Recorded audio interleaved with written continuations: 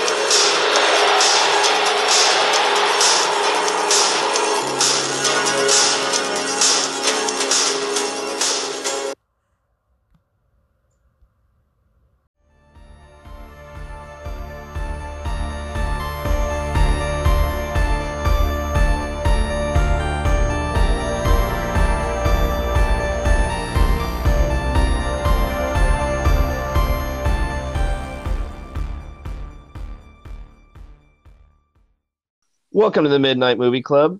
This is the show where we talk about the subculture of second-rate cinema and the B-movies we love. Join us, and together we will wade through the sea of substandard celluloid absurdity.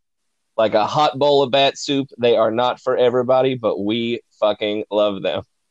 I'm Chris McMillan, and sitting approximately 80 miles to my south is my cinephiliac co-host, my socially distant sidekick, the one, the only, mean, mad Chad Geen. I said that wrong. Say hello, Chad.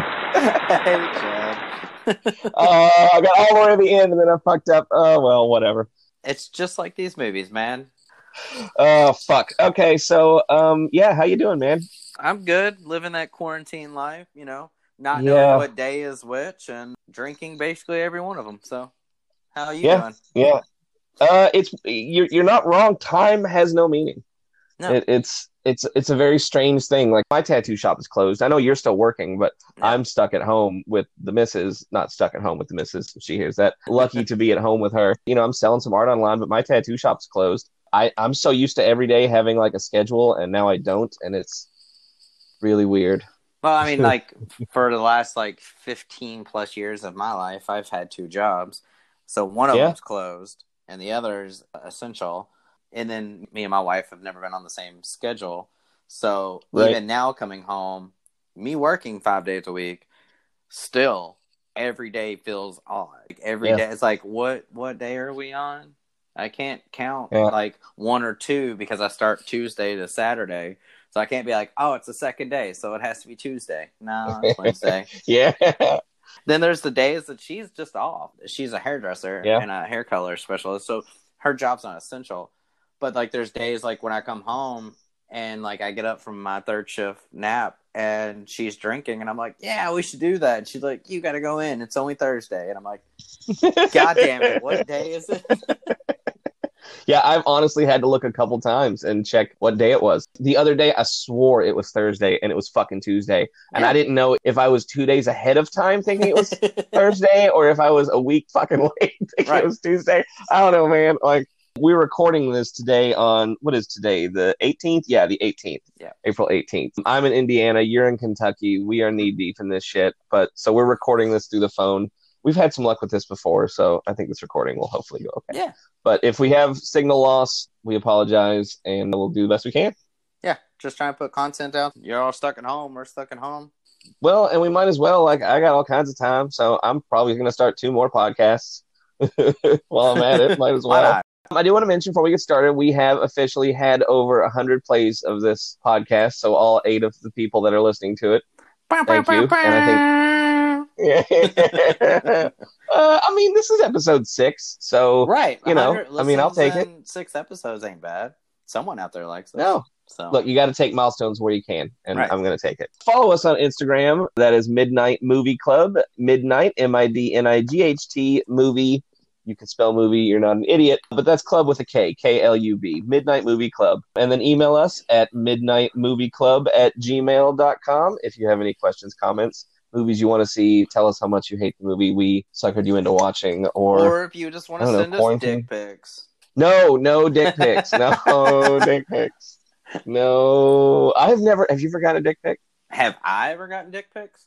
Yeah, have you ever gotten a dick pic? I lived in the era of Louisville Mojo, so yes. For our listeners that don't know what Louisville Mojo is, can you remind us? Louisville Mojo was like a local, Louisville close-knit social media platform.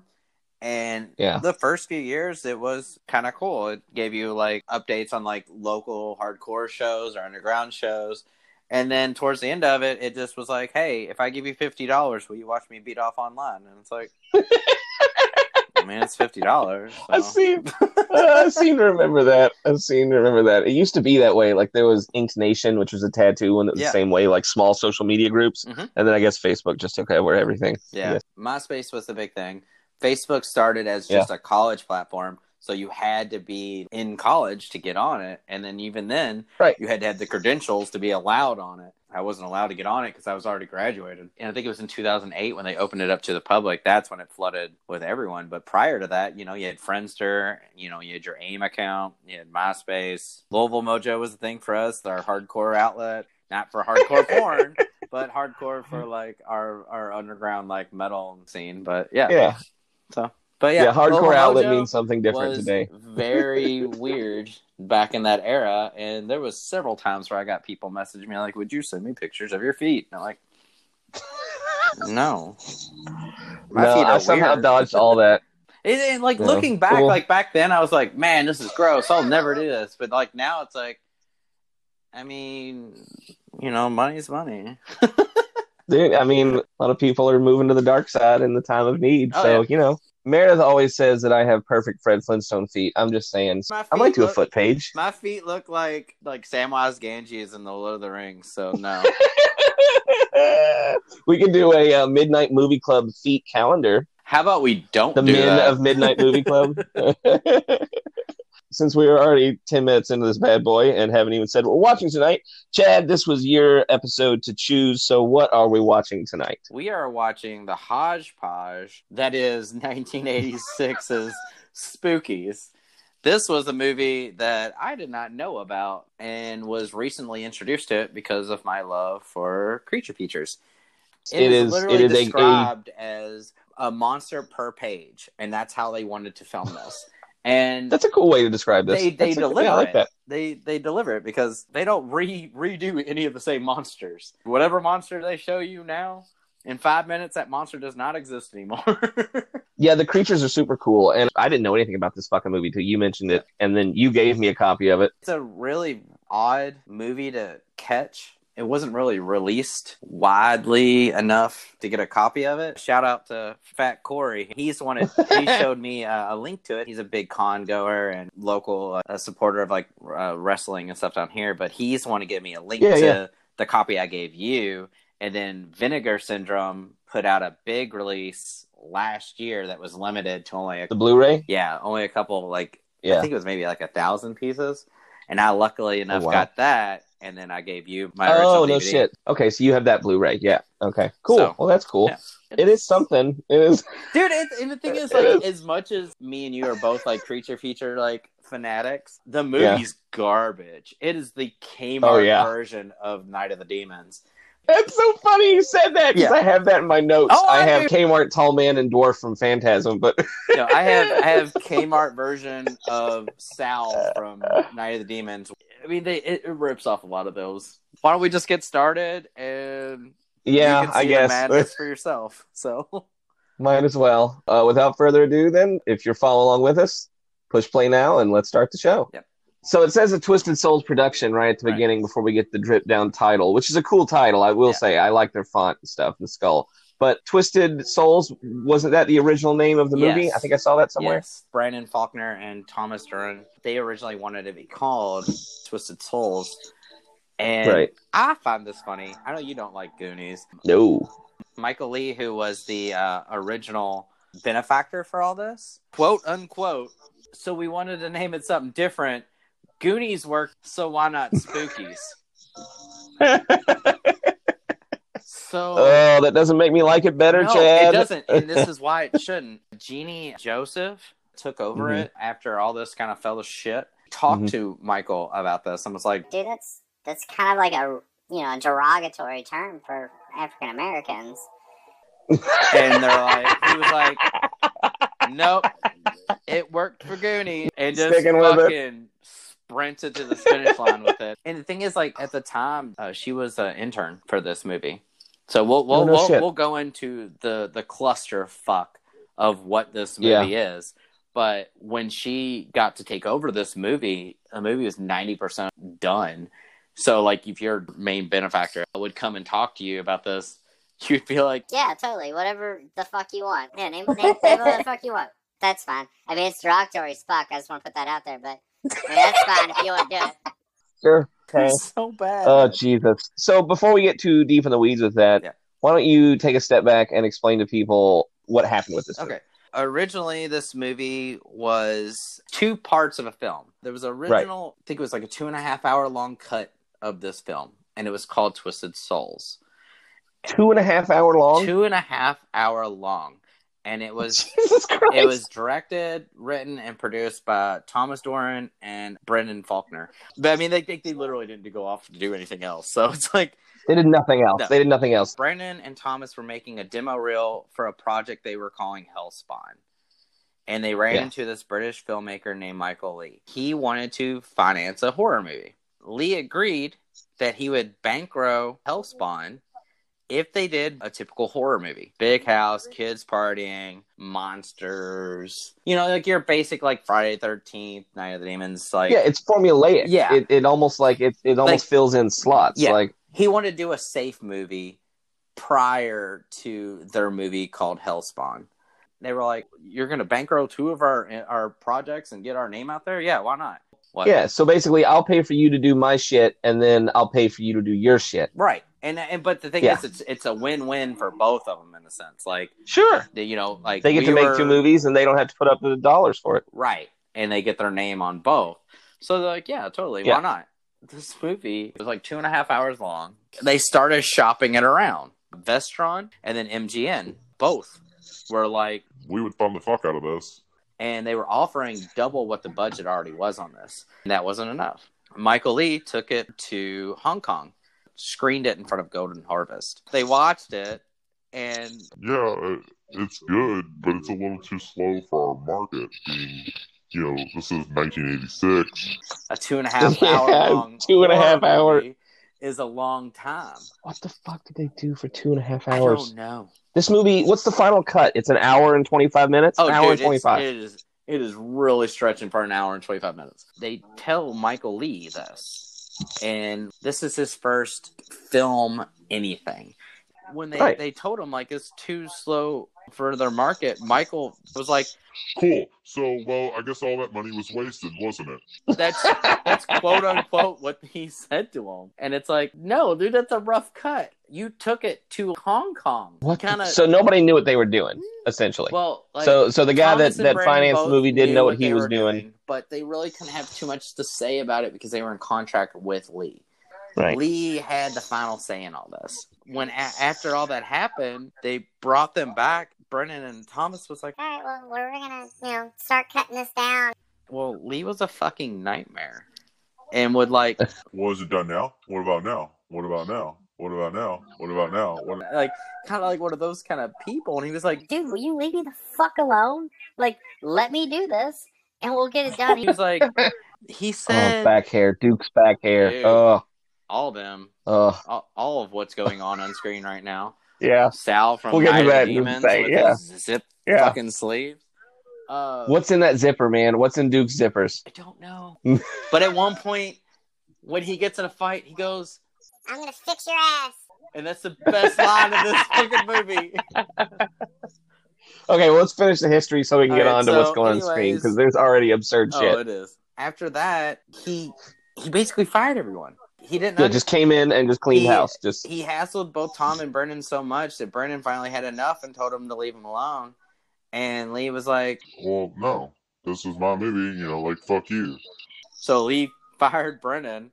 They were like, "No, like we still need Tom. We still have to do like the ghost effects and like the big special effects of the movie." And Lee was like, "No, you're sacked. No. You're sacked. You're sacked. You're sacked. You're sacked." And he was quoted screaming, "You pissed my money away. Money away. Money away. Money away."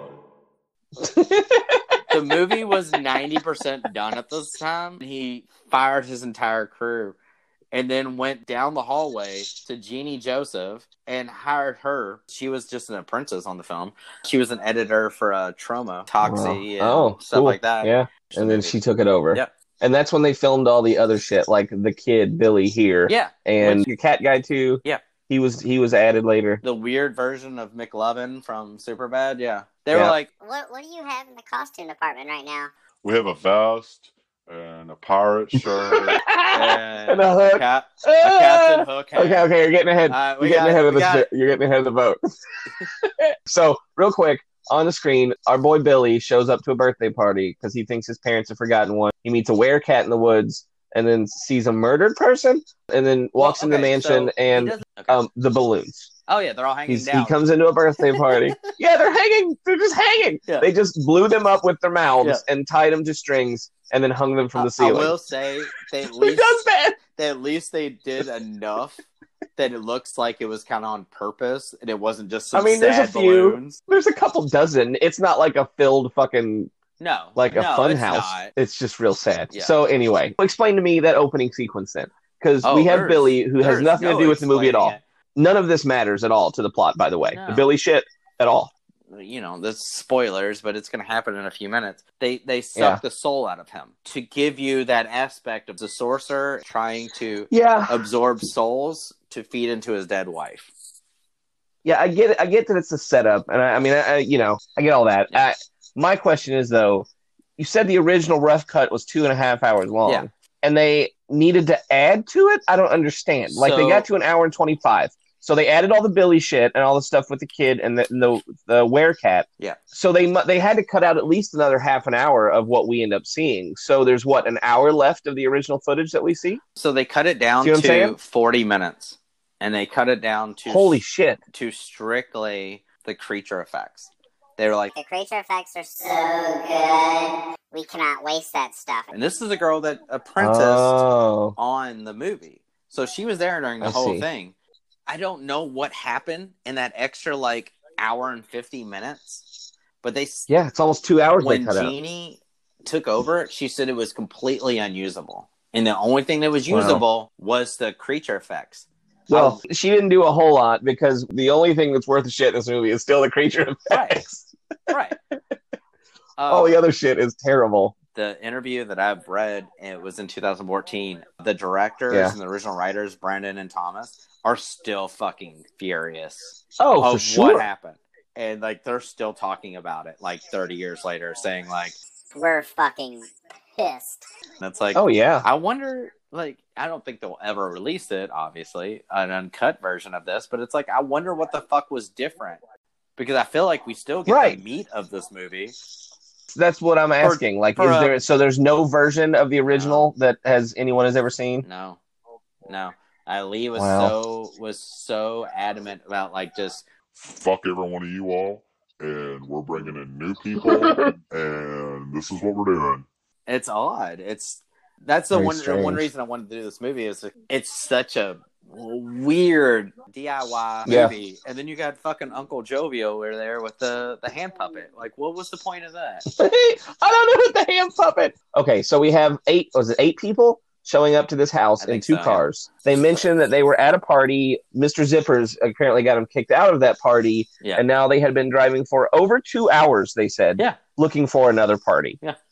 That's how parties were back then. So It's like if I was to first get of all, down here in Louisville and was like, yeah, you know what, I want to go fucking party with Chris, and then I drove 2 and hours. you wandered up to Bloomington, Yep. right? To find a house in the middle of nowhere that apparently vacant, and decide they're going to party in it after driving 2+ hours. So my question is, though, these party goers, what the fuck do they have to do with each other? Like, a couple of them are in suits and ties, and then we've got Mr. Zipper Jacket and punk rock people and like Return of the Living Dead rejects. Let's talk about the scene that's happening right now. Why the hell did he creep down that entire log to try to scare that little kid instead of just... So we're back to Billy and the Werecat. Yeah. We're back the Werecat in the gold Prince outfit. He's like he's got a puffy shirt and a gold vest. He's and a hook hand. Yeah. Why does he have a hook hand? They never explain. It drives me crazy, pirate. Dude. That's it. Werewolf pirate. Oh, he's definitely a cat. He's definitely a cat. They make a point of him meowing, and he's mentioned in the notes as being a werecat. I think he kind of looks like if Joe Exotic was a Thundercat. Oh. Yeah. I hate that. I hate it. Just we have to mention it. It's topical, and people are into it. I watched it. It was funny. God, I hate it. Well, he even got his hand cut off when he put his hand in the cage, and he got bit by the were-tiger. The were-tiger bit his hand off, and that's why he's got the hook hand. That's my story, because I had to figure out something with the hook hand because it drove me fucking nuts. So I put together my own background that he worked for a circus, and that's why he's got the gold vest on. And he was feeding one of the tigers one day. He didn't realize that tiger had lycanthropy somehow. And when he bit his hand off, he became a werecat man, right? Okay, let's talk about this scene real quick. So he slashes him across the face like 2 to 3 times, which, it's vicious. Yeah, Billy. The cat man slashes Billy. He's murdering the fuck out of this child. But then he starts to bury him. This kid is alive for a solid 2 minutes. He just lets him bury him. Maybe my mom did forget my birthday. So you know what? This is the end. Don't throw it on my face so much, but still, like, if you're gonna bury me, this is how I want to go out. There's the kid Billy, whose birthday party. Like, they could have clawed him enough where he fell, and then they started shoveling dirt on him, and he didn't move. Like the claws on across the face disabled him. No, he moves literally until the last shot of him, and he's still like, come on, man, quit throwing dirt on my face. Yeah, there was 1,000 ways to do that scene, and they didn't choose any of the 1,000 ways to do that scene. But, I mean, honestly, all the show with Billy, none of it matters. No, now he's finally dead, and we can move on. Yeah, and it doesn't matter. No. And that's the other weird part is the intro to the plot of the movie, which at no point I never saw him get his soul sucked. I must have missed it. But he doesn't. But that's the whole point of this. But they're trying to kill people in this house, use their souls to revamp his wife. Right, the sorcerer. There's a sorcerer that owns a house. Right. Who looks like in my notes, a Kmart tall man from Phantasm. Right, and talks like Soundwave from Transformers. Don't shit on Soundwave like that. No, I'm not. If you notice, when Jeannie's involved with all of her scenes, everyone has that same fucking robotic voice. They're like, nah. Well, they were working with what they had. Not saying they didn't. So the sorcerer owns the house, and he has a bride that he's kept in stasis or something, and he's trying to bring her back from the dead by consuming somehow the souls of his victims. And they are right now discovering the planchette to the Ouija board that he plants in the house for strangers to stumble upon and summon monsters to kill them and give them his souls. Correct? That's pretty much it's a very Cabin in the Woods moment. Yeah, it's a very. You're right. That's a good way to put it. Yep. His What would you call that? When you found it's the shit. There's a word for that. Yeah, there is. But it's essentially it's his tape recorder. He found your conduit. Yes. You found your conduit to summon these spirits. But what's even funnier is when you find out later on that his wife killed herself to get away from you. Could you imagine killing yourself and then your husband just keeps hitting the respawn button on your life and you're like, God, let me die. What? I'm trying to this should be the end of it. Yeah, it's weird, man. I guess that's part of the thing that gets sacrificed from taking a 2.5-hour movie, adding another hour to it, and then cutting it down to an hour and 25 minutes is that there's so much that goes on, but none of it matters or makes any sense really because they're just thought, moving on, thought, moving on, thought, moving on. And they never tell any backstory. There's no setup at all. You just have to figure it out as you go. And this being the third time I've ever seen this movie, I think I get what they were going for, but it takes a lot to get there. Yeah, no, I agree. And like, that's what I was saying. It's like a Kmart version of Night of the Demons. But it could have been cool. Yeah, there's cool shit in it, and that's like I think that I didn't notice until the second time I watched it that the monsters' pictures on the Ouija board are the monsters they summon. Yeah. And that's cool. And that's one of those things where it's like, I wonder what the final version of this film would have been. Like, I think they had something there if Lee would have just let it happen. Lee was just one of those kind of A to B guys. Even there was a few shots where, like, why are you filming? You know, like the redhead walk from this side of the room to get to the. It's loaded with pointless shots throughout this film. He was bitching about that, and he was like, then like the directors would be like, well, we can't just shoot here to here because it would be like, boop. Boop, she's on the other side of the room, and it's like, yeah, well, that's understandable. Granted, there was probably a lot that they needed to edit down from the fat with this movie. But at the same time, he was just like, "No, it needs to be faster." The money ruined this movie. Yeah. I noticed the guy with the puppet hand. Yeah, one of the guests in the house has a puppet. Uncle Joey. Yeah. Uncle Joey has a face on his shirt. Is that him? Is he on his own shirt? He might be. Look next time I show him because he has like a black and white face on his shirt, like screen printed on his T-shirt, and I believe it's actually him, which is another level of like. There's just so much like, what the fuck is with his puppet? What I want to know about it. Like this? Crazy millionaire money. Let's say I get some small business loan for the government for like $20 million. Like they fuck up and think I'm Ruth's Chris, and to save my tattoo shop, I get a giant loan. We use that money, and we make a Netflix series. A return to the Spookies, but not call it Spookies because there's so much shit here. Like this, each episode would be one of the monsters in the house. Yeah, we could go into a whole backstory. We got to have a flashback episode. There's one in every one of those series about Uncle Joey's fucking puppet and why it's his like dead nephew and all that kind of shit. Like I need that. It would have made this movie brilliant, but instead you just get this like discount Castlevania haunted house shoved in a create your own adventure stuck in a turducken of a movie. It's just so much shoved in. I feel like you just nailed the exact title of this movie. Oh man. We get the Ouija board here and that's cool. Right now you could see the different creatures. You see all the monsters. So like it's really neat. The idea of what they had fleshed out is pick your own ending, like what you were saying. It is literally that. Create your own adventure. Yeah, that's great. And the planchette's cool. Yeah. The design of the Ouija board, because when they first got it out, he calls it a Ouija board, or somebody calls it a Ouija board. Yeah. I think it was the girl that gets possessed. But I was like, it's not a fucking Ouija board. And then they flip it over, and it's all designed different. We're like, oh, no. Yeah. Oh, it is. Oh, that's cool. Yeah. It's just sad that... So, I mean, that's kind of where some of these ideas that they originally have in this is really thought out and well designed. Old girl right now with the planchette, she looks like a Linda Blair character. Like she looks like what she looked like back then. She's very Linda Blair. I thought that too. I agree. And I don't she's so Linda Blair. Knock Jeannie's ideas because like the Crypt Keeper idea, like the House Sorcerer, that's a cool idea too. Sure. I like his throbbing head vein they're showing right now. That's cool. That's cool because after that, they're basically going. Well, so here's the change. And you can make what you can of this.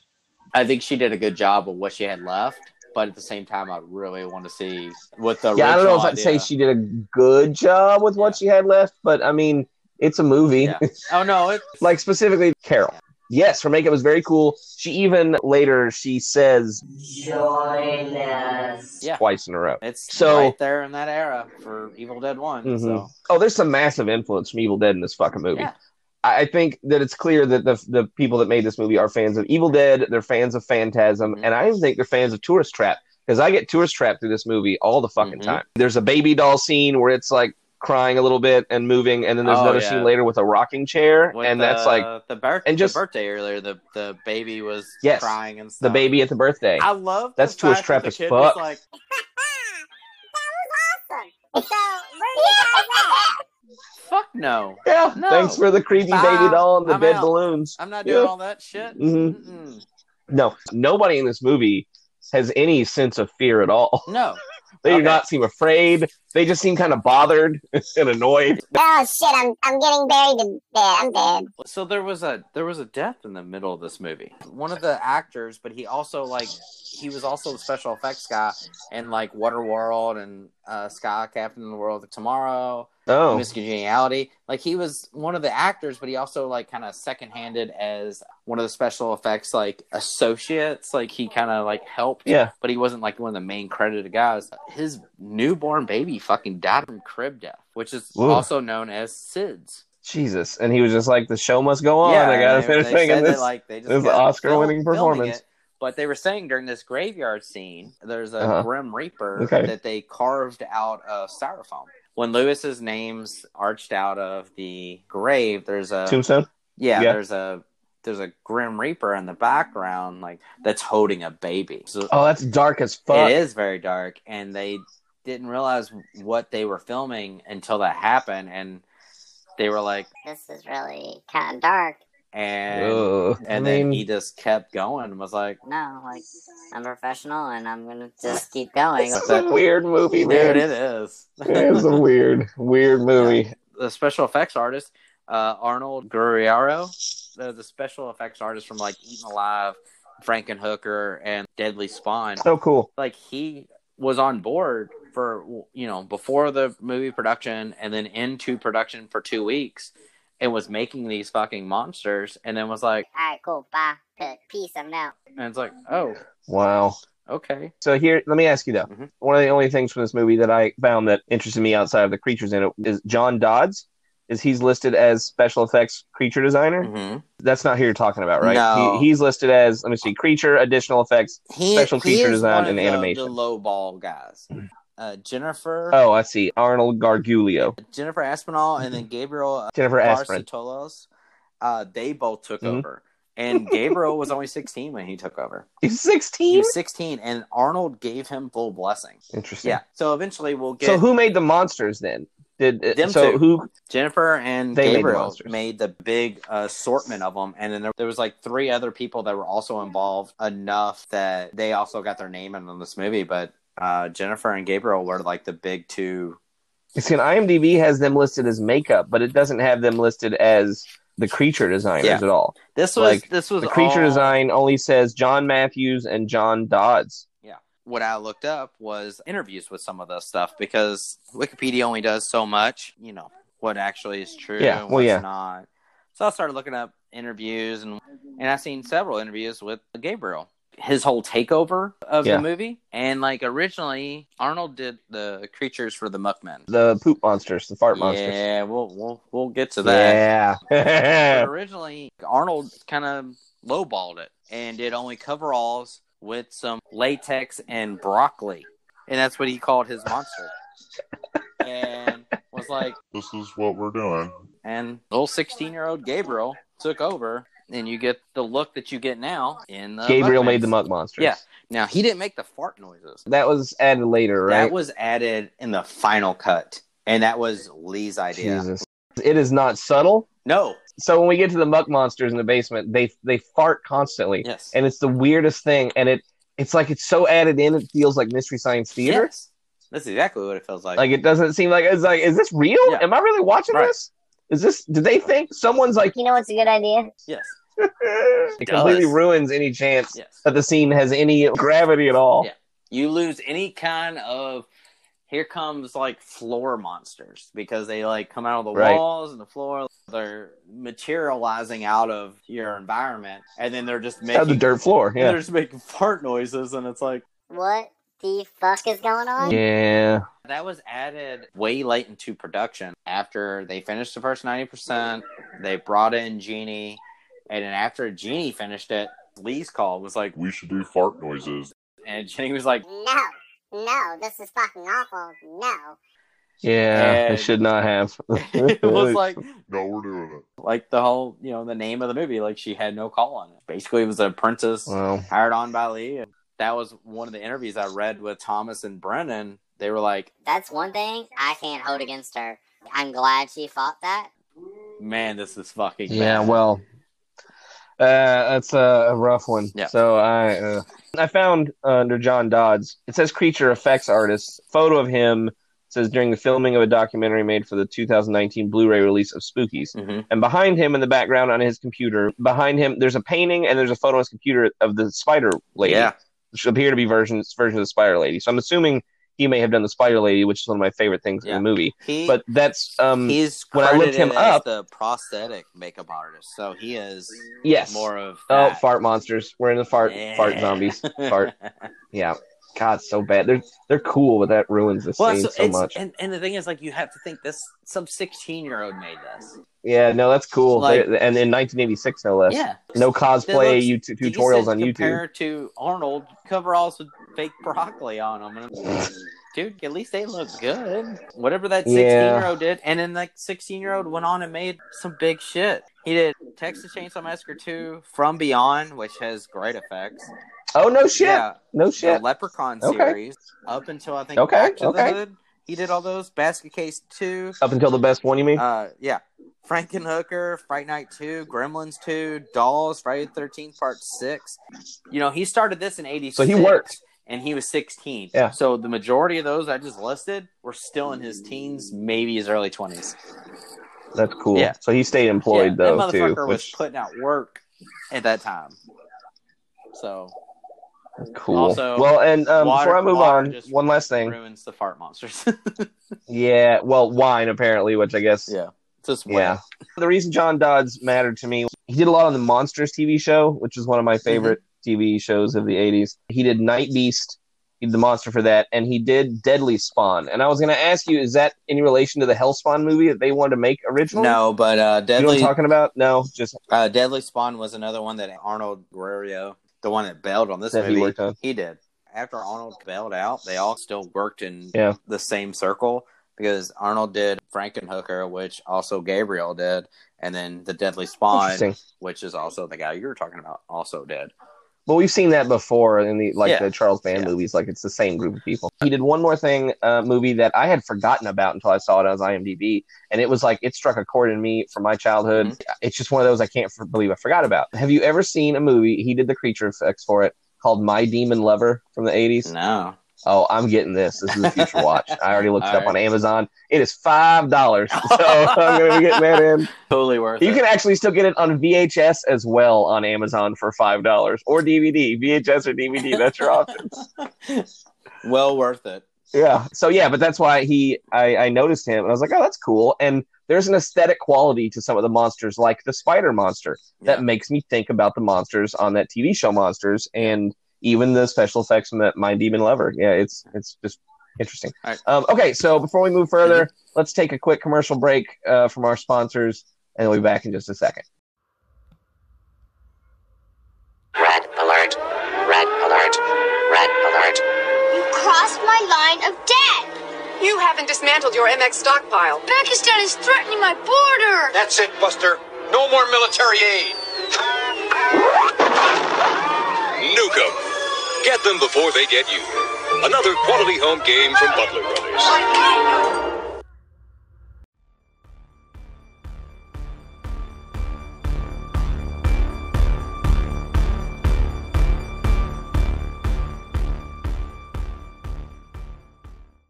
Since we had taken our commercial break, we have paused our movie. Let's get back into it. Right about 40 minutes and 35 seconds. That's what I'm at. Uncle Joey is messing with the Deadite woman.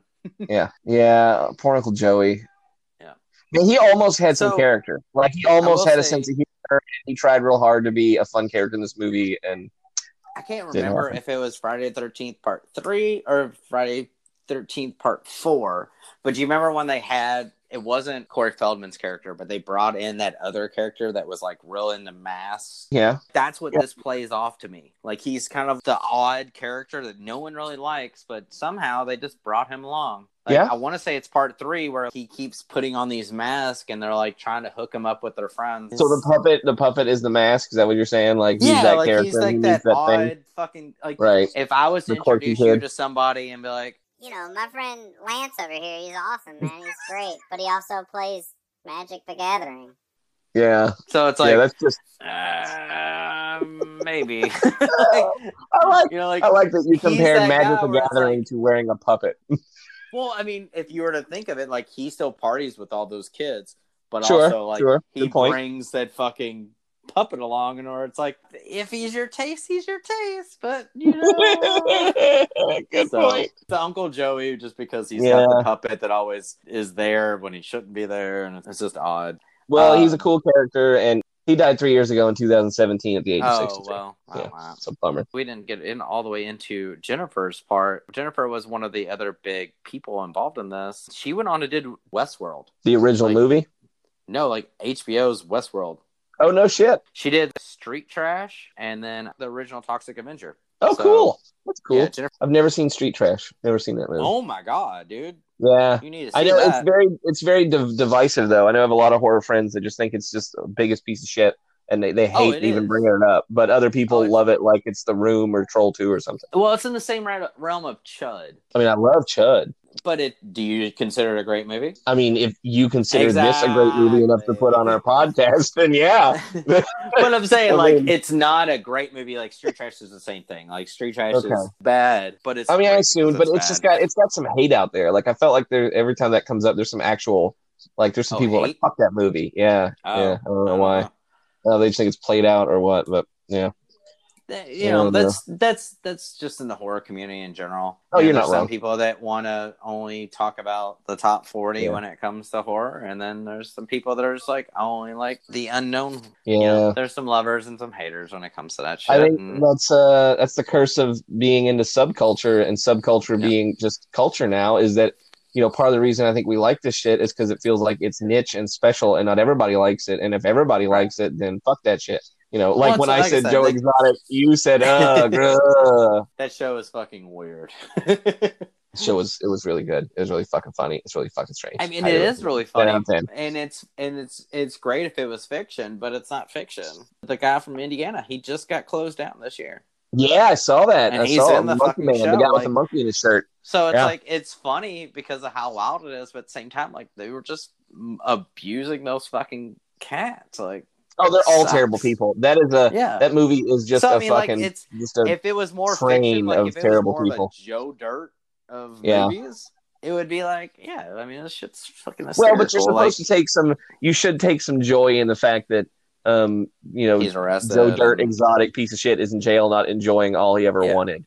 You know, I mean, you can look at it that way. Although people on the inside say that he's still making money. So, but also there's also people that are like trying to release him now. Oh, I know, but that's not going to happen. The rise and fall of those kind of documentaries, you can fall in love with that character because you think he's a character.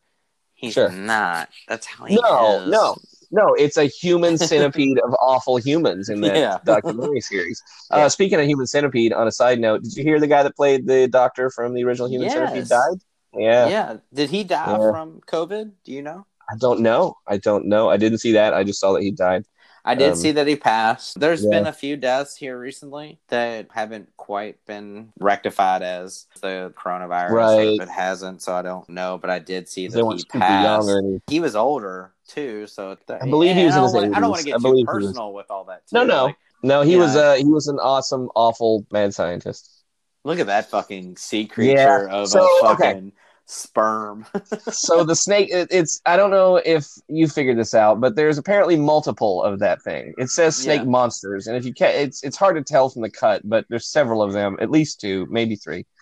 I thought it was, when you see it right now on her back, which is cool. It's a cool monster. All I can see is the fucking merman from Cabin Fever. That's all I can see. Yes, exactly. It looks like the people that made Cabin Fever were like, I fucking love Spookies, and I just always want to do that. Do you know what also this reminds me of? Do you remember that creature in Poltergeist 2? Yeah, it is a similar look to it.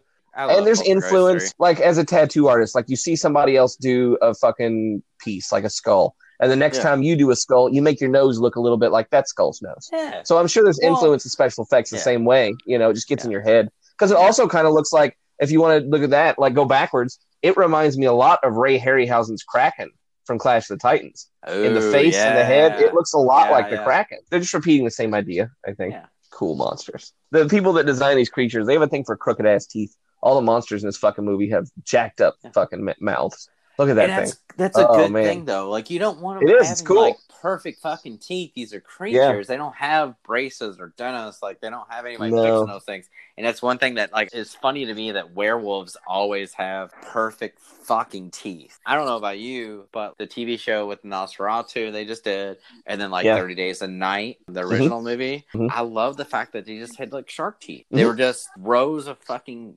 razors. And it wasn't 30 just Days like a Night's a favorite of mine. So uniformed, where it was like, you have to have the 2 big long fangs or you can't suck blood. No, motherfucker. Like, they're going to rip your goddamn throat out with that tree shredder of a mouth they have. And the tree shredder of a mouth. 30 Days a Night was a graphic novel by Ben Templesmith first, and they look a lot like his designs, which I'm down for a non-traditional version of vampire or werewolf, but it doesn't need to be super symmetrical. And I like the jacked up mouths on these things a lot. I think it gives more of a creature effect to those kind of movies. Seem more realistic. If I was to go a little farther out, Aliens and Pumpkinhead. Oh yeah, where those teeth in both of those movies, where like they show them like soaking wet and like the long extended jaw, that made those movies for me. Oh, for sure. It wasn't just you couldn't tell this dude was just wearing a mask. All that is just extra for me. It's just good creature effects. It's like a person in a They didn't mask. pay any attention. Yeah, and this they didn't pay attention to those details. Yeah, those even right now with him being on screen and the vest and stuff, it's just a dude with teeth, and they've put like they've put little fangs on him, and it's like, all right. He's got prosthetics on. He's got a full face prosthetic. He's not quite. Thundercat has full. He doesn't have quite Buffy prosthetics, but he's right there. With those other like little creature things. It literally looked like they put teeth in a bag, just kind of shook them up. That's your mouth. Totally makes sense, because they just grow in on how they would, and it's the same way with deer or anything like that. Like after fighting with people, your horns and shit like get all fucked up. Sure. Maybe your teeth just grow in like that because you've bit into other people, you bit into bone, your teeth shatter, they move. Well, if you're a snake monster that lives in a Ouija board, I mean, you probably don't have good dental coverage. And demon sperm. Favorite monster in the movie, right possibly. Yeah, it's a toss up between this thing and the spider monster. Oh, really? This one's like a leech face, electric tentacle, omega red, fucking Cenobite, skinless. It looks so like you see its heart or something. It's just a monster. Yeah. Well, it's got like a leech face. It's got like, it's very Nemesis. You're right. It looks like a Resident Evil villain. Because he's got that. But they melt her face. Oh, its heart's outside of its body too. But he's got that, or you can like see it. You recently did the old school Resident Evil with like the tubes that go from his neck. Yeah, the Nemesis that's with the what tubes. that looks like. I love the neck tubes. Yeah, that's what he looks like. I love a good neck tube. Yeah, you're right. You're right. And I think that's just one of those things. Some of the art designers on Resident Evil saw things, maybe not this specifically, but that's, that gets stuck in your head. And, I draw a lot of tentacles and shit because I like that shit, which is maybe why I think that monster's cool. Yeah. Crazy Millionaire Money Man, a whole episode about what the fuck that leech face thing is. Yep. Super cool. All right. Well, so and now we're back to dumb shit. Your two favorite monsters since maybe you said what was him and the spider? Yeah. Mine is the Reaper. It's so corny. The Reaper's your favorite? The Reaper is so corny, and same with what's going on with this like puppet right now. The witch puppet, She's literally getting attacked with Sesame Street right now. Yes, she's getting attacked by a Muppet. Like, it's so I know. Like, I know. It's like Madam, that old show from the 80s. She was the puppet show. You know what I'm talking about? She died, and they buried her in this crypt, and this is her. She just hid like, from this her. This is undead Sesame Street. It reminds me of like what Labyrinth, I don't even know what's going on here. Those kind of movies. What was it? Labyrinth? How dare you? Was it Labyrinth? They did the dancing puppets. Yeah. Don't you shit on Labyrinth. Don't you dare compare this movie to Labyrinth. Don't you ever. I love Dark Crystal. Don't you? Oof. I love those. Don't. R.I.P. David Bowie. Don't put that on David Bowie. I will never put that on David Bowie. And I will never put it on Jim Henson. So R.I.P. him. Oh yeah. I love all of Jim Henson's shit, but he's done some dark shit. Yeah. And that's what kind of reminds me of that. Is like that puppet, that seems Jim Henson-ish to me. It's very Jim Henson. Yeah. There's a lot of that in here, though, with the puppetry. Like, at the time, I mean, there wasn't a lot of horror special effects that were good. No. And I guess some of the better puppetry was Henson and shit. Anyways, this is 86. Right. So that's right in the heart of that. It's mid-80s. At the same time, you had so much creature effects in full, like, body costumes. And they're like, well, this one will just need a puppet. I think it's great. It almost feels like they handed out assignments to students in a class. Okay, well, and they're like, each one of you come up with a monster. And this is what they got. Yeah, basically. But okay, so I don't know if you know this or not. Thomas and Brendan hired all their friends to be actors and actresses. Okay. So everyone in this movie that you see that are involved in the Ouija board cinema part of this, right? That's all friends. They're not actual actors. They all know each other. Yeah, they don't. Oh, they're definitely not actors. You didn't have to tell me that. No, but there is like one or two that went on to do other things. That's why, like, when they fired everyone, they lost the cast. It's because it's all friends. It wasn't like hired actual actresses or actresses. They didn't have that. They had friends that were like trying to support Thomas and Brendan, and they were like, "Nah, mate, no, they fucking fired you. No, fuck that dude. I'm doing that shit." That's so cool. They had to bring in the sorcerer and his bride to try to like fit all this gap in because they fired his friend and his friends wouldn't come back to finish the movie. I just noticed we're getting a spider scene. Mm-hmm. Joey's shirt. It is definitely him because when it opened up a little further, it's him. It's him and his puppet. Ah, no. It's him and his puppet. The puppet is on his left, our right, and he's on the other side. It is absolutely him and his puppet on his shirt. Okay, I want to know more about this guy. All right, so I will say this about the scene because we brought it up earlier about the whole derogatory name being Spookies. They use the super... We're going to bring that up again? They know well. They bring up the super samurai racist kind of noises during all this. Or it's like... Oh, you mean the Asian back music? Yeah, the Mortal Kombat. The 80s. Yeah, kind of music. Mortal Kombat. During the whole time when she's on screen. The samurai type music, and it's like, God damn, dude. You're not...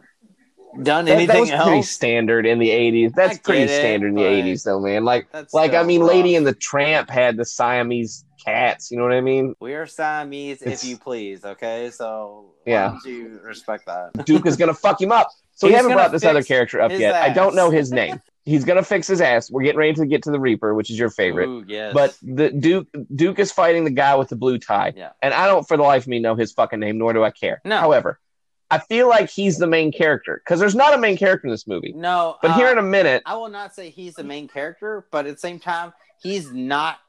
He's the Jamie Lee Curtis of this movie. Where you're like, yes, hey, everyone else is 20. Why are you 40? He almost becomes the hero. He's about to save the day, and he fights off. He is the final girl. That's exactly what he is. And he, in a minute here. Look at this Reaper. Few scenes, I don't know if it's this scene coming up. The Reaper's the shit. The Reaper is the shit. The Reaper is the shit. His red eyes and the fangs make it. I will say, good. It's cool. He fucking flexes his chest up like, all right, man. I'm gonna take he is cool. Every one of y'all's lives in this room. So Blue Tie does not give. He just doesn't seem. It doesn't shake him. Like he's just. And here in a minute, he kills the fucking Reaper. No, I mean, right here, my favorite scene, right here. What the fuck is that? Boom. He head dives through that door.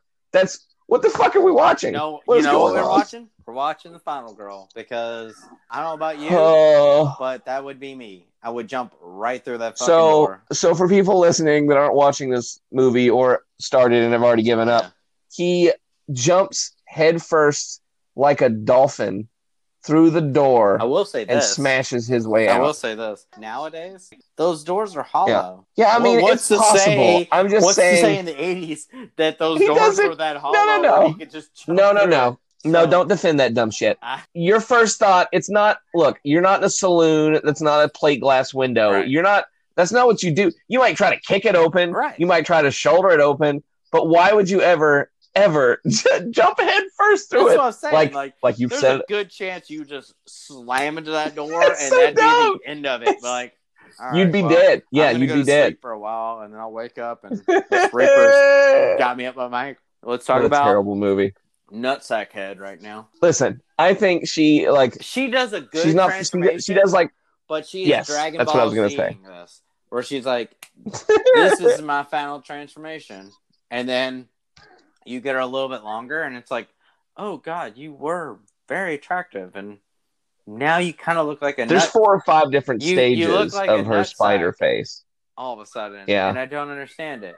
And we'll come back to you here in a minute. And when I come back to you here in a minute, you're going to be the full ball sack. All right. But she reminds me of like a Nightbreed creature. Oh, like a monster from Midian. That's a full ball sack. She's cool, man. I think she's a cool creature. Yeah. Ball sack and all. Ball sack and all. But I mean, I've got the 16-year-old. You got Jennifer, who's very early on in her career, who has not done anything. This is really good creature effects. Yeah. Well, so the nutsack head is supposed to look like the abdomen on the spider. Yeah. Right? Like it's like the big fat end. That is incredible. That's super cool. You get the teeth extending. And you got the and then she xenomorphs seam. And then the stuff. It reminds me of the stuff. Like the stuff. It just sucks the goddamn life out of them, and then you get the leftover body. He gets trained like a tick. It's so good. And here comes the Reaper. I would say don't fear the Reaper, but Blue Tie apparently doesn't. So, dude, he's so cool though. Like, however they created that looks great. Oh, the Reaper. It's just a dude in a costume. Yeah, what are you talking about? But I mean, like the way they created him in the 80s, like he could not see out of that mask. Okay, so explain to me why the Reaper explodes like it's the fucking car going over the cliff in Thelma and Louise when it falls off the house. Hunger Force. You're right. Holy shit, you're right. Oh, that's weird. Dude, it is. So when he throws the Reaper over the roof onto the ground, it explodes in a ball of fire. So I love that with movie. Team Hunger Force, though. It was one of those things, if Shake didn't get his way, he threw the TV remote on the ground and just blew up. Explode. It just, well, why not? You just embrace it. Yeah. You just latch onto it. Why the fuck not? So we have the final three. We have redheaded big boobies. We have. Oh, you're gonna use all their technical names? Yeah, we have the teenage girl in the vest, and we have Mr. Blue Tie, James Bond, and he's putting together with this generic Necronomicon, and the photo of the wall on the wall with the warlock holding up his Ouija board like he's Donald Trump, showing something he signed to the rest of America. Yeah. Is one of my favorite things in the movie. That he just has the sorcerer just has a photo hanging on the wall in his house of him with his evil Ouija board. Yeah. It's my favorite. I think you named. So I dumb. think you nailed that. It's Donald Trump. Yes, and he just like the he looks at of himself holding the Necronomicon, and be like, "Look what I fucking found! Hey, look at my evil fucking magic Ouija board!" And he looks at that, and he looks at the giant Necronomicon book, and he's like, "I think there's something going on here. It's the best. It's the best." So now he's trying to be the final girl with his two ladies behind him. And we go back to the sorcerer and his generic phantasm dwarf lurker brainy smurf kid. Why is he blue? Why is he? All right, he's so blue. He's supposed to be the kid of the sorcerer and the dead bride. He is the child of the sorcerer and the bride. Yeah, so he's supposed to look more dead, but yeah, he's blue. Yeah, they mention at one point the sorcerer says to his bride, he says something about our children. Yeah, and she makes it out to be like they only had one kid, and then he says, "Let me introduce you to your son." Yeah, and shows him Brainy Smurf, or shows her Brainy Smurf. Yeah, right. So. Who's their other kid? They don't ever really revisit that, and I feel like that. Well, I think they did. I think they do. Killed herself? I think they do, though. Oh, okay. No. I think they. Yes, I think you're onto something, but I think they do. I think it's just one of those things that gets cut out. Yeah. So later on in the movie, when she's running away and she jumps out the window, or she's climbing down the trellis, and she gets to the ground. And there's a zombie that jumps up behind her and says, "Mommy." And I watched it the first time and I was like, what the fuck does that have to do with anything? Yeah. And then the second time through, I was looking for it and I remembered them saying something about her having another kid. So that would make sense because you don't know why she's dead at all. She just, it just starts out that way. So like the werecat with the hook hand story. But that makes sense. Which exactly at this point has been thrown to the wolves because he's somewhere. He's doing shit. He's around the property, fucking eating he's billies. Helping Jonah Hill buy fucking booze in the movie Superbad. Because that vest is never needed. That vest is amazing. That's a good vest. Reject fucking Lost Boy. They're like, okay, we have a werecat pirate. What is he wearing? We have a whole wardrobe here. We can put him in whatever we want.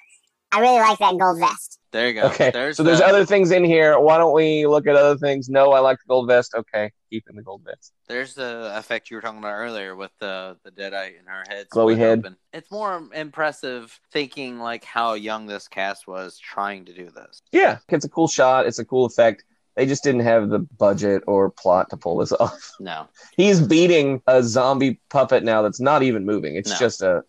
And just a doll. You also got to understand a lot of the creature effects when they're fighting the creatures. This was all originally done on the $250,000 budget. I don't know if we brought that up. Oh, earlier. yeah. But the budget for this movie originally was $250,000 made this. $250,000. God, how does that happen? How do we make a movie? Right.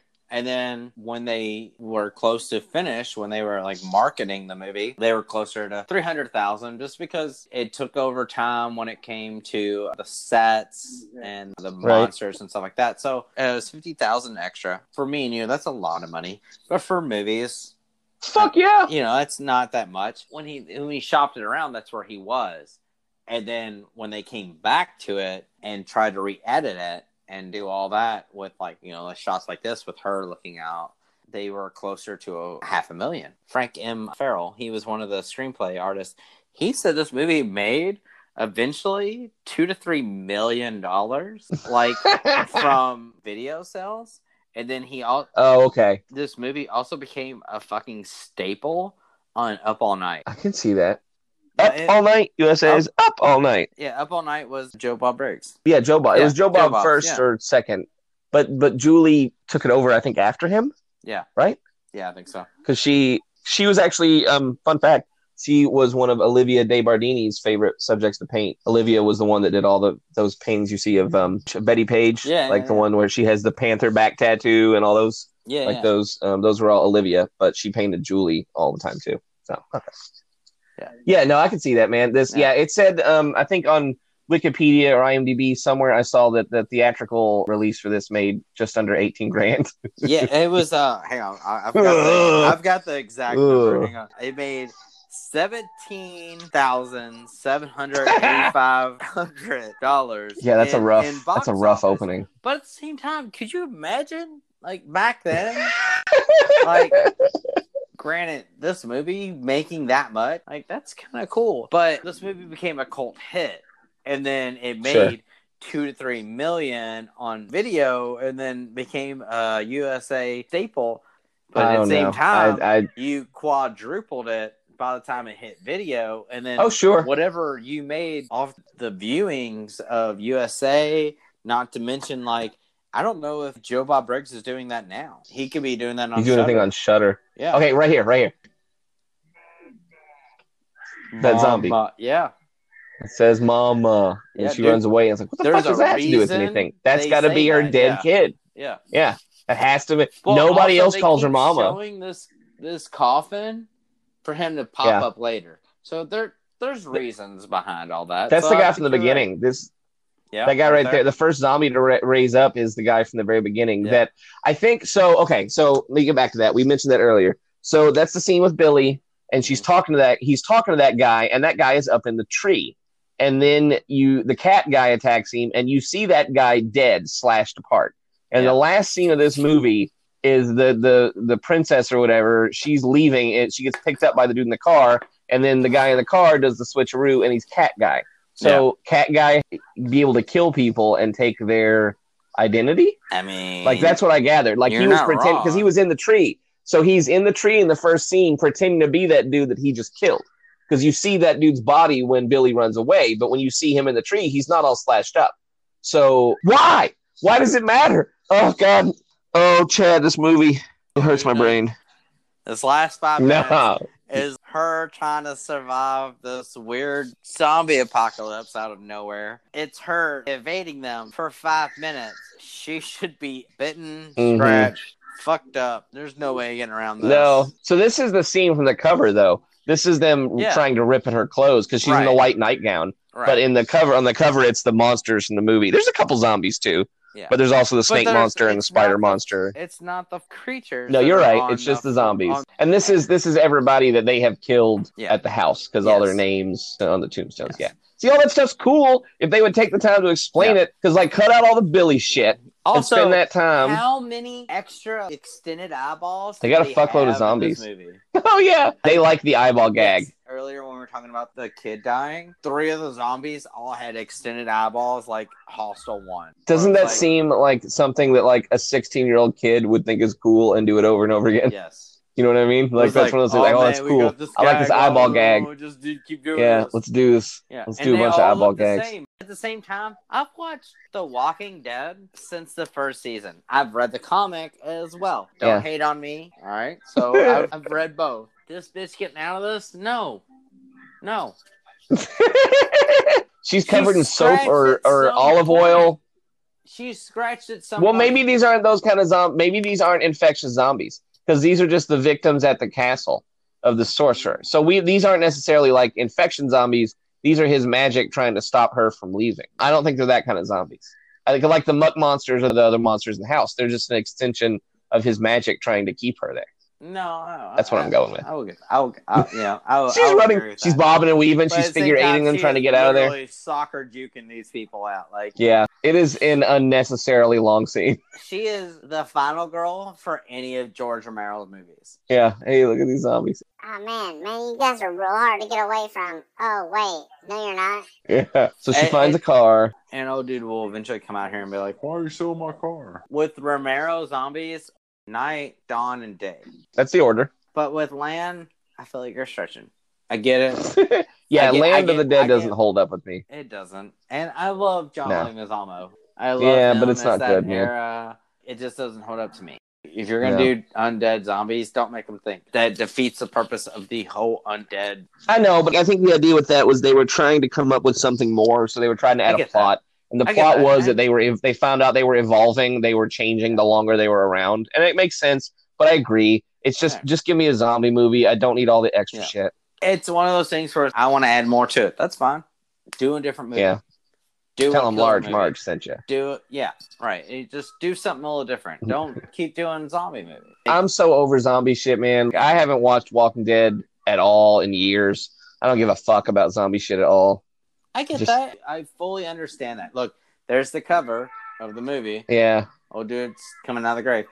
I understand that. I was a big follower of the comics, so I understand why people like that. I'm still intrigued with The Walking Dead. I get a lot of hate from that. I get it. At the same time, some of the stuff they're doing is really good.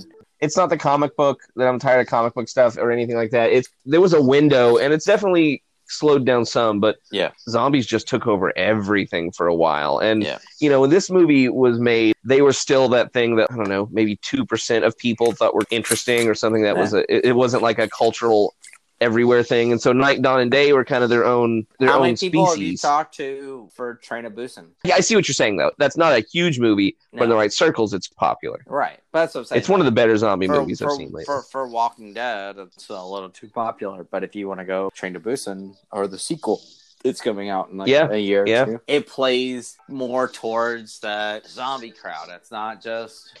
Well, I don't know how we got into zombies other than they were in the end of the movie. Well, because at the end of the movie, it's just... it doesn't make sense why they're all there, besides the fact that zombies are more popular. Right. In 86, Night of the Living Dead was a big thing still. And this movie is so derivative of all those other things that we were talking about. Right. I mean, that's in there. I mean, they say, it's not expensive. We can put them in cheap makeup and we can make a long, drawn-out scene. And we can use it to get a little racy with having her in a nightgown and have him pull at her. This movie has some exploitation qualities to it, and that's definitely one of them. And 100% agree with that. If you're not one of those horror nuts, it's the same with Tourist Trap. If you don't understand this movie wasn't your era, then you'd be like, oh, well, this is kind of a garbage movie.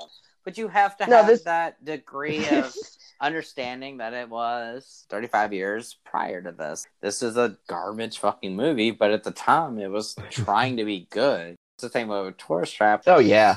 It all compares to when you grew up with it. Me and you both weren't experienced with Spookies, but also at the same time, me and you were both creature feature kind of guys.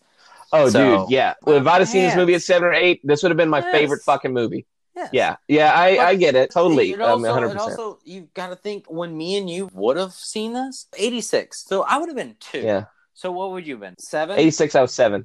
Yeah. Okay.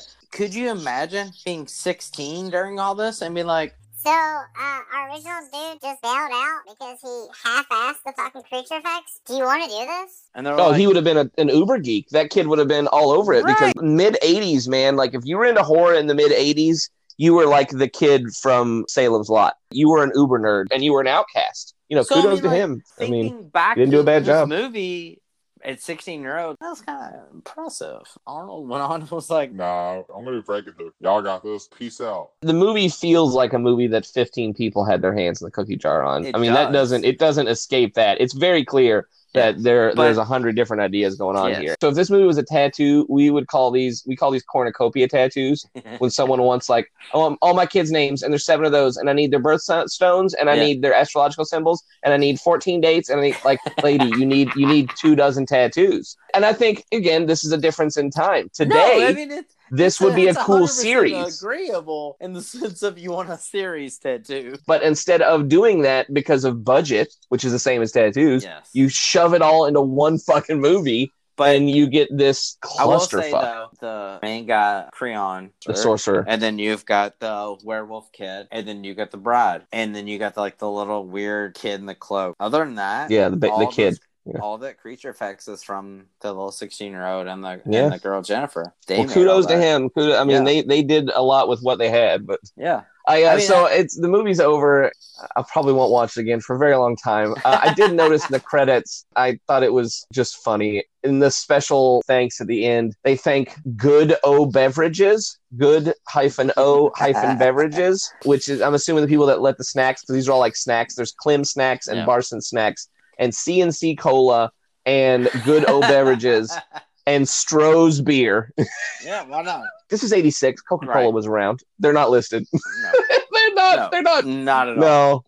No. Right. So before we end this episode, 2014, this was an interview. Bitter as fuck. Thomas and Brennan were still mad almost 30 years later. Because this shit got buried. I mean, I get it. One of them was like, I'm so glad I've never met Jenny in real life because I'd swing on her. Jesus Christ. Right. I mean, I get that you put that much effort into it. Do you understand she was there during all of your shit? Yeah, but it's not like they took... Like, she was the pooper scooper of your movie. Yeah, right. And, like, she tried to make sense of it. She wasn't some new person that was trying to come in and just, like... You know what? Fuck y'all shit. You know what? I got this movie called Spookies. Y'all can eat my butthole. I don't know about you. I mean, I get you're a tattoo artist. You're at the top of your fucking game. But in my job... Not anymore. I forgot how to tattoo. It's been a month. But I'm saying, in my job, if you haven't been that top person, there's always that opportunity. You want to make more money? You want to do this? You want to do a little less work? Yeah, totally. But at the same time, people get bitter, man. People get bitter. It's similar in my business. Comparison would be, well, this just happened to me. I had an artist that right before shit hit the fan after Friday 13th last month who moved to Texas and started working at a different shop down there. Every shop I've left, there have been hard feelings, no matter what the reason is. When the reason is I'm trying to make my life better, not shit on your life. It has nothing to do with your life. This is to try to make my life better. And it's the same in this scenario. But at the end of the day, those people are always going to feel burned. And, it's just bitter beer face. That's what they're stuck with. So, well, now that you've made me watch that movie. Did you make me watch Arena 5 times? So, Spookies at least gives you creature features. And it does. Good creature features. It's got cool monsters. Yes. It's got cool monsters. But it's like it is what Night of the Demons Part 4 would have been. I'm not going to apologize for that. Okay. But at the same time, I apologize for that. Do you know what a Demodex is? No.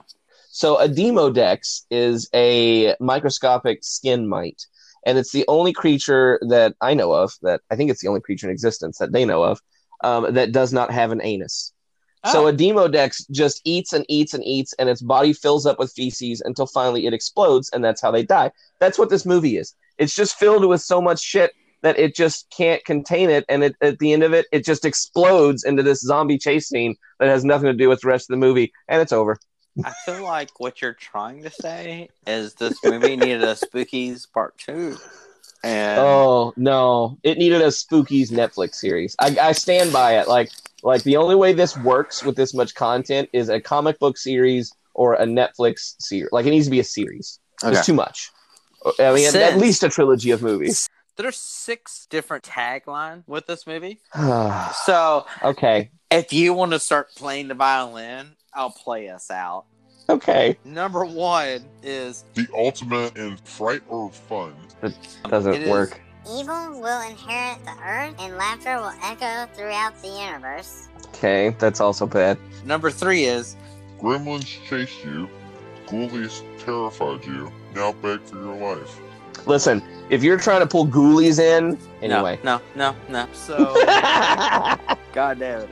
Okay, so moving on. Number 4 is A night of unrental. Nope, can't say that. A night of unrelenting terror. Yeah, there you go. And then number 5. They want your blood. And then number 6 is 6. The Spookies are coming. They really. That was the tried most hard with racist. this. That was racist. Oh, hang on. So also, and guess what it's called in Germany? Oh God. Come on. Just can we say that? I don't think we can say that word on this podcast. I don't. In my I don't know. translation, you can. So, what is it? It's Spookies Die Kill Monster. That's the translation of Spookies. Let me rephrase myself. Die Kill Monster. I can't. I know. Okay, well, kill it, fucking burn it, scatter its ashes. Don't act like this movie's not great, because it's fucking great. It's not great, but it's a movie, and it has a beginning and an end, and there are things that happen. Oh, don't even. I will say, even though we were early in the vault in the Midnight Movie Club collection, it fits. Yeah, it does. It fits. It works. We'll close out this watch party tonight, Chad. I guess up next, the next time we get to record is going to be my turn again. Unless things change, it's looking like we're going back to the Charles Band archives. Up next will be one of my favorite movies from my childhood, because that's all I ever watch on this show. We are going to be watching Subspecies. Yeah. Which is from 1991. It's got Angus Scrimm in it. Yeah. It had like 3 sequels or some shit. 4 or 5 sequels. I mean, it's... No, I want to remember anyway, at least 3. There's at least 5 total. I know for a fact. Good God. yeah, Charles Band, man. Fuck that. Let's make a sequel. Fucking right, Subspecies is the go-box of this fucking horror series. Listen, give it a shot, okay? Listen, you'll start with the first one, and the next time I talk to you, you will have watched all of them. I don't hate myself enough, but yeah. You watched Spookies, so okay. That's derogatory, and I don't want you to watch your mouth. I can't even. So that's the end of this podcast. Until we meet again, everybody out there in quarantine land, please be safe and take precautions, because this shit's weird and maybe the most boring apocalypse ever, but we're in it. So Chad, I'll see you again. Bye, Chad. Be safe.